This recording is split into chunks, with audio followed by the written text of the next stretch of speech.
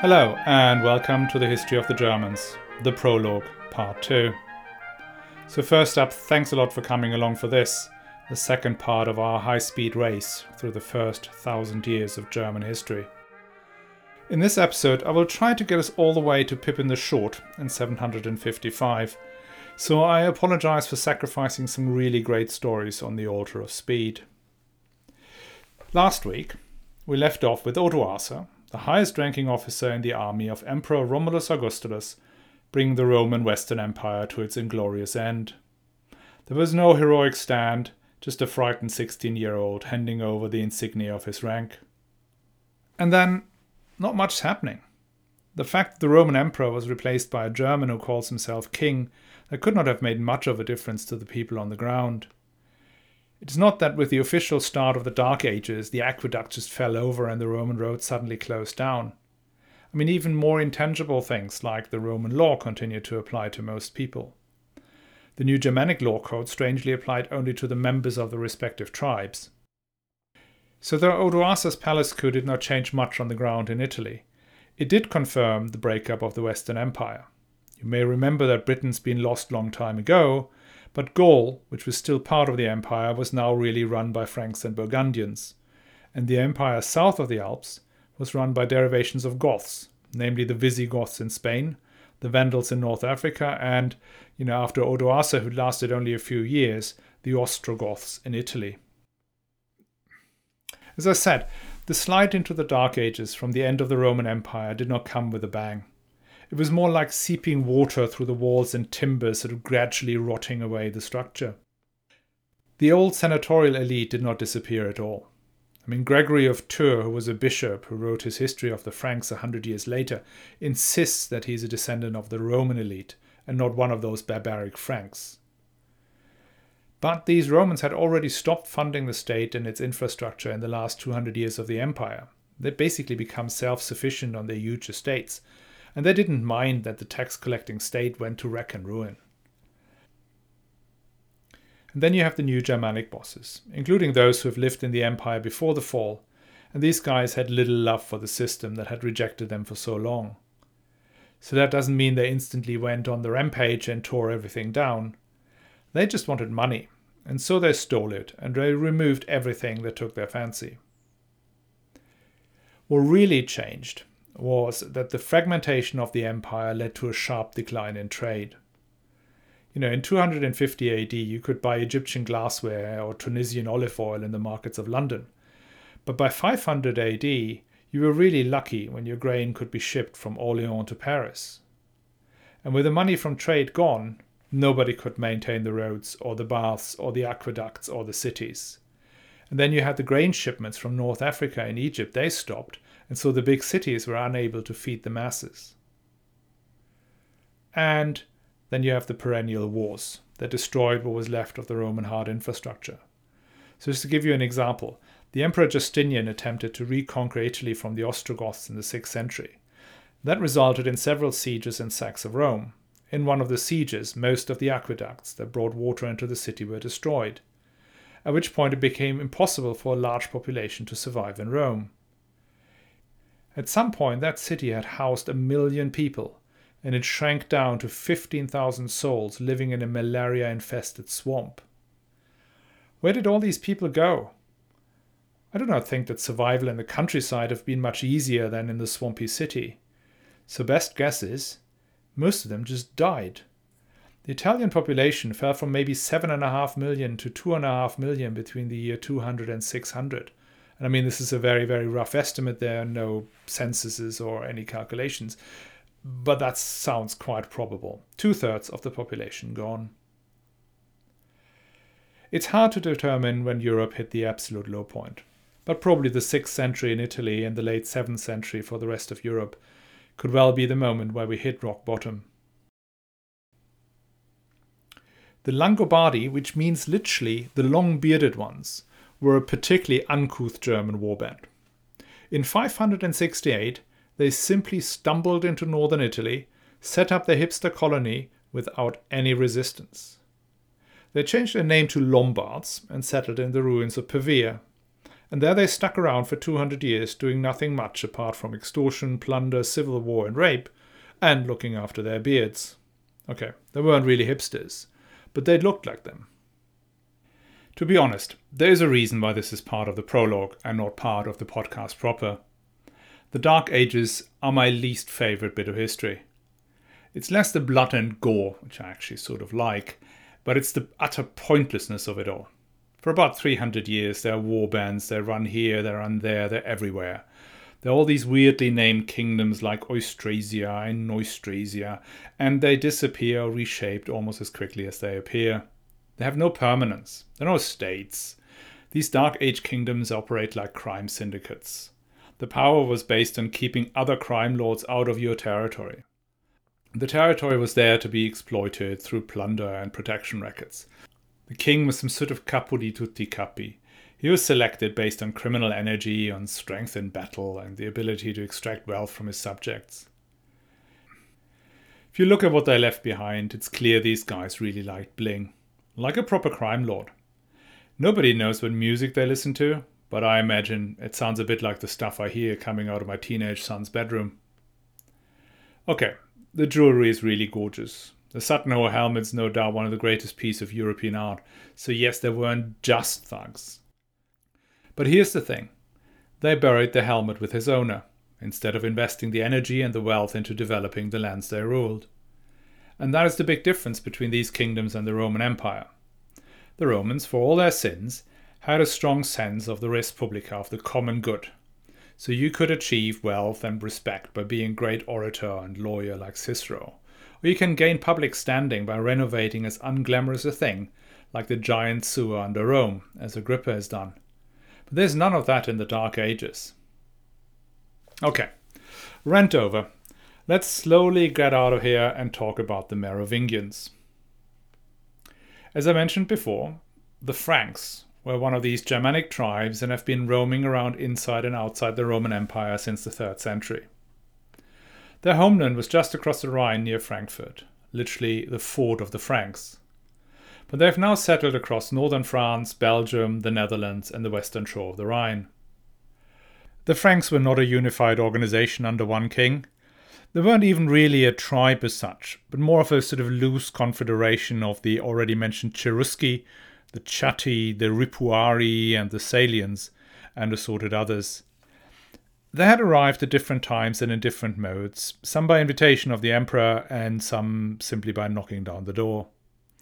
Their respective subgroups had their own territories with their own leaders, and, after a couple of 100 years of settlement, they probably were all intermarried and otherwise closely related.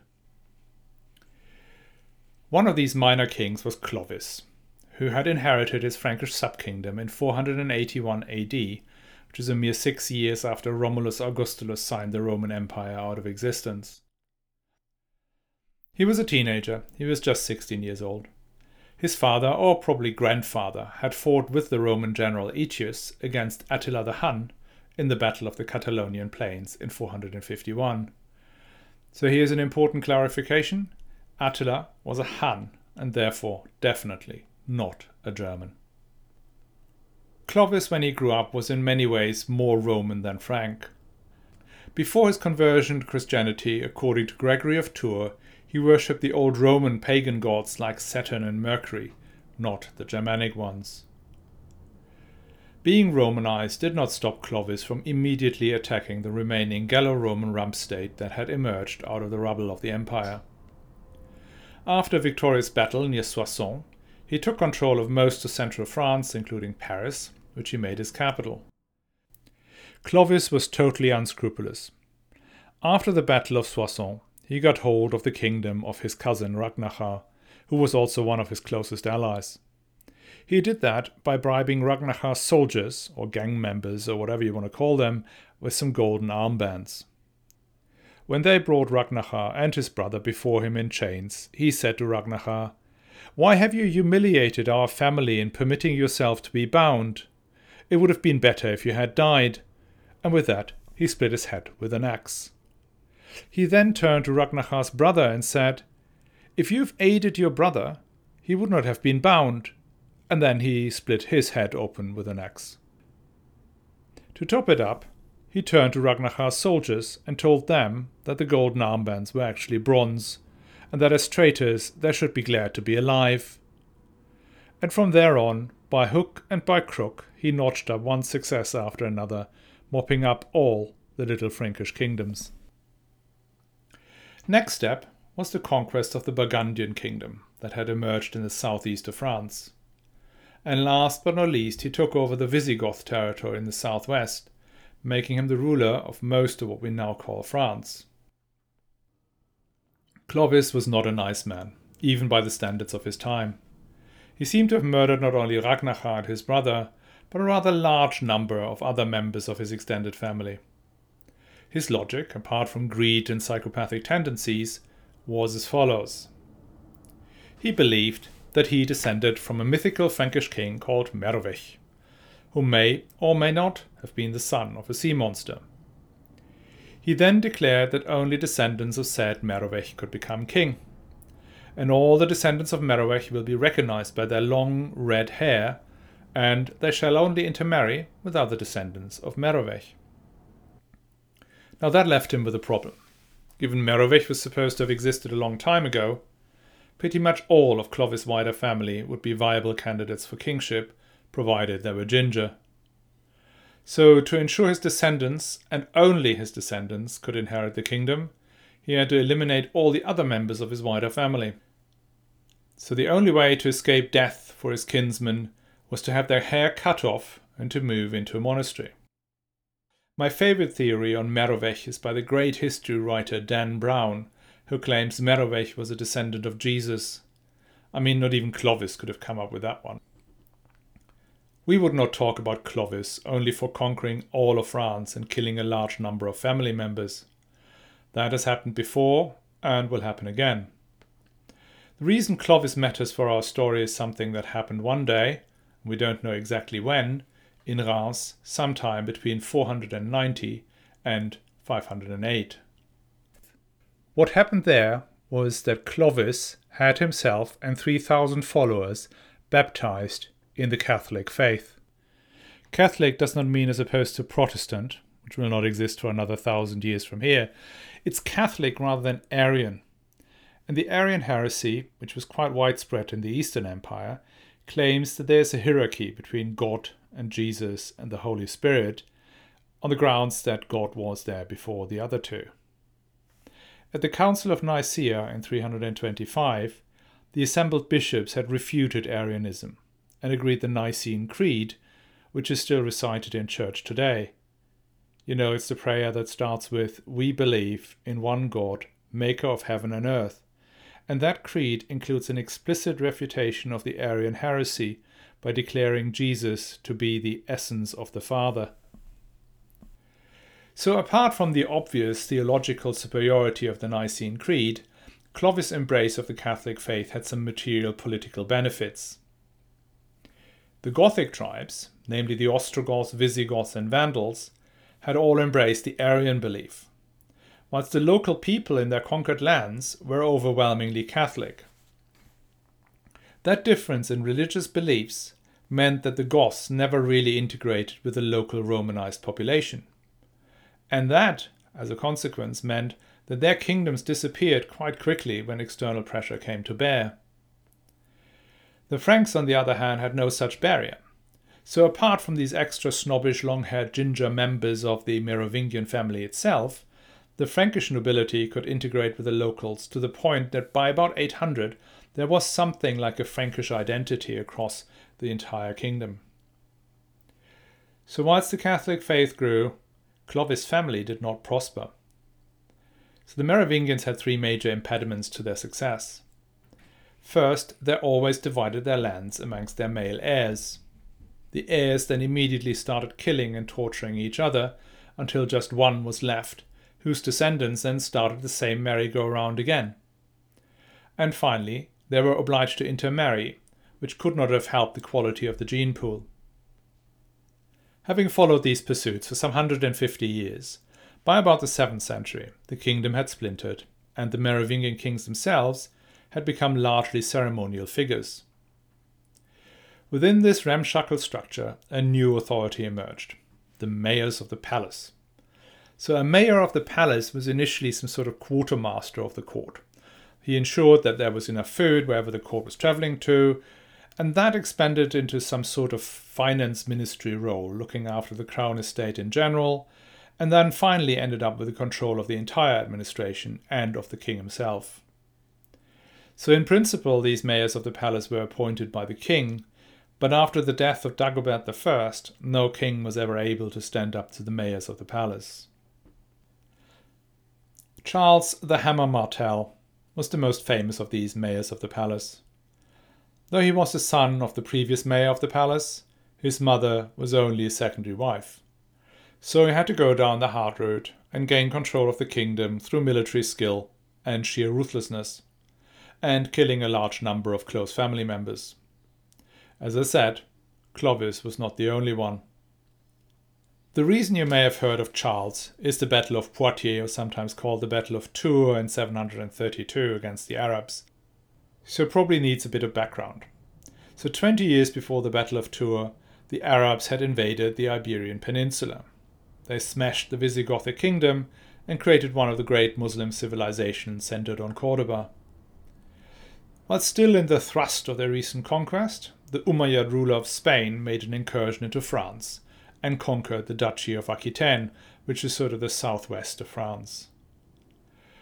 Charles Martel then beat the Arabs at an unknown location with an unknown size of army in a battle we know very little about.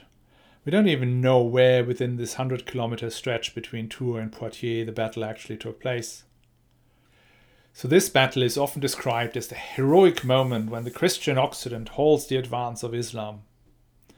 Or maybe the Arabs had just seen enough of cold, wet and misery in 8th century France and simply stopped pushing on. Given the resources of Muslim Spain at the time, it's hard to believe that they would not have been able to conquer France had they really wanted to. Irrespective of this speculation, the Battle of Poitiers added hugely to Charles' prestige and brought Aquitaine under his de facto control. Despite this unbroken line of military success, Charles and his son Pippin never felt quite comfortable in their role. Though they held all the power, they could not be kings. And kingship in the Merovingian realm was reserved to the descendants of the old sea monster Merovech. They were a bit like the stewards of Gondor. They were sitting on some sort of smaller throne next to an enormous one. Charles Martel might have hated it, but he did not dare to crown himself king. Instead, he relied on tame Merovingian puppet kings, which he regularly switched through and sometimes just forgot to appoint.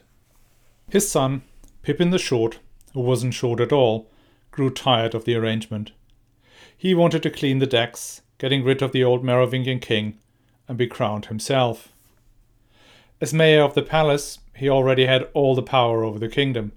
The only reason he wasn't king was because he wasn't a descendant of old Merovech and his sea monster dad. But he really wanted to be king. Really wanted it. He wanted it so much, he laid the basis of 600 years of conflict right there and then. The problem was that in the 9th century, you could not just identify a sea monster and then become king. And even having 100% of power and being a massive warrior was not enough to justify kingship, as we have seen with Charles Martel. To become king, Pippin needed a higher authority to endorse him. In principle, there were two possible higher authorities. One was the emperor in Constantinople, and the other was the Pope in Rome. From Pippin's perspective, the main difference between the emperor and the Pope was that the emperor had soldiers and the Pope did not. And that made it a lot easier. The papacy in the 8th century was not yet established as the power it would later become. On the one hand, the Pope claimed spiritual leadership over the whole of the world and temporal control over a chunk of central Italy.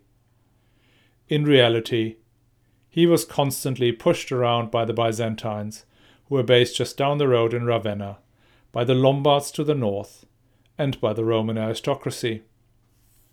Whether they had much spiritual authority over bishops in, say, France or Spain is quite unclear. It probably depends on who sat on the papal throne. If it was Gregory the Great, who ruled from 590 to 604, then the bishops might have fallen in line. That was quite different if it was one of the lesser popes, like, say, John VII, who, according to the Liber Pontificalis, was best known for redecorating churches, his beautiful singing voice, and being exceptionally obedient to the emperor in Constantinople. By the time of Pippin, we find the popes in an exceedingly difficult position. By 751, the Lombards had overrun the Byzantine territory in northern Italy and stood at the gates of Rome. The Byzantine emperor was therefore unable to provide military assistance. The only power able to offer protection were the Franks, and so Pope Zachary pleaded with Pippin to come to his aid. Pippin really liked that setup. Pippin was happy to help the Pope in exchange for the Pope helping him to sort out the question of who can be king of the Franks. And it worked. Pope Zachary swiftly deposed the old Merovingian king Childeric III. Childeric had his hair cut off and he was sent to a monastery. Pippin then declared the crown vacant and had himself elected king of the Franks. He was consecrated and anointed at Soissons in 751. In 755, Pope Stephen II travelled to Saint-Denis near Paris to crown him king. Pippin held up his end of the bargain and took his troops to Italy, where he beat the Lombards in 756. And then he went one better, and gave the Pope the city of Ravenna and most of the Emilia-Romagna as a present. Well, not that much of a present, because Pippin did not legally own either Ravenna or the Emilia-Romagna, but hey, who checks the land registry in the 8th century? This so-called donation of Pippin, together with the forged donation of Constantine, became the basis for the Papal States that lasted until 1866. But the impact of this deal on the Carolingians and their successors from here on was even bigger. Asking the Pope to depose the previous king and then getting anointed and consecrated in church changed the idea of kingship. In the proper Dark Ages, you were king because you were the biggest and the baddest guy around. Under the Merovingians, you were king because your great-great-grandfather was a sea monster. But now, you were king by the grace of God. And that is a fickle thing. Who determines who God bestows his grace to? You didn't think about that one, did you, Pippin? At the coronation in 755, a young man makes his first appearance in world history, who will be the towering figure for the next couple of decades, if not centuries. Charles, eldest son of Pippin, was also crowned King of the Franks by the Pope. In the last of these prologue episodes, which again is already available, you can follow Charles through 30 years of war and conquest, his rise to become the first Roman emperor for 325 years, and the cultural renaissance that started the long and slow crawl out of the Dark Ages into the light of the higher Middle Ages. I really hope you're going to join us. And if you enjoy this show, please subscribe to the podcast on Apple Podcasts or wherever you get your podcasts from, and any future episode will miraculously appear in your feed every week. I promise.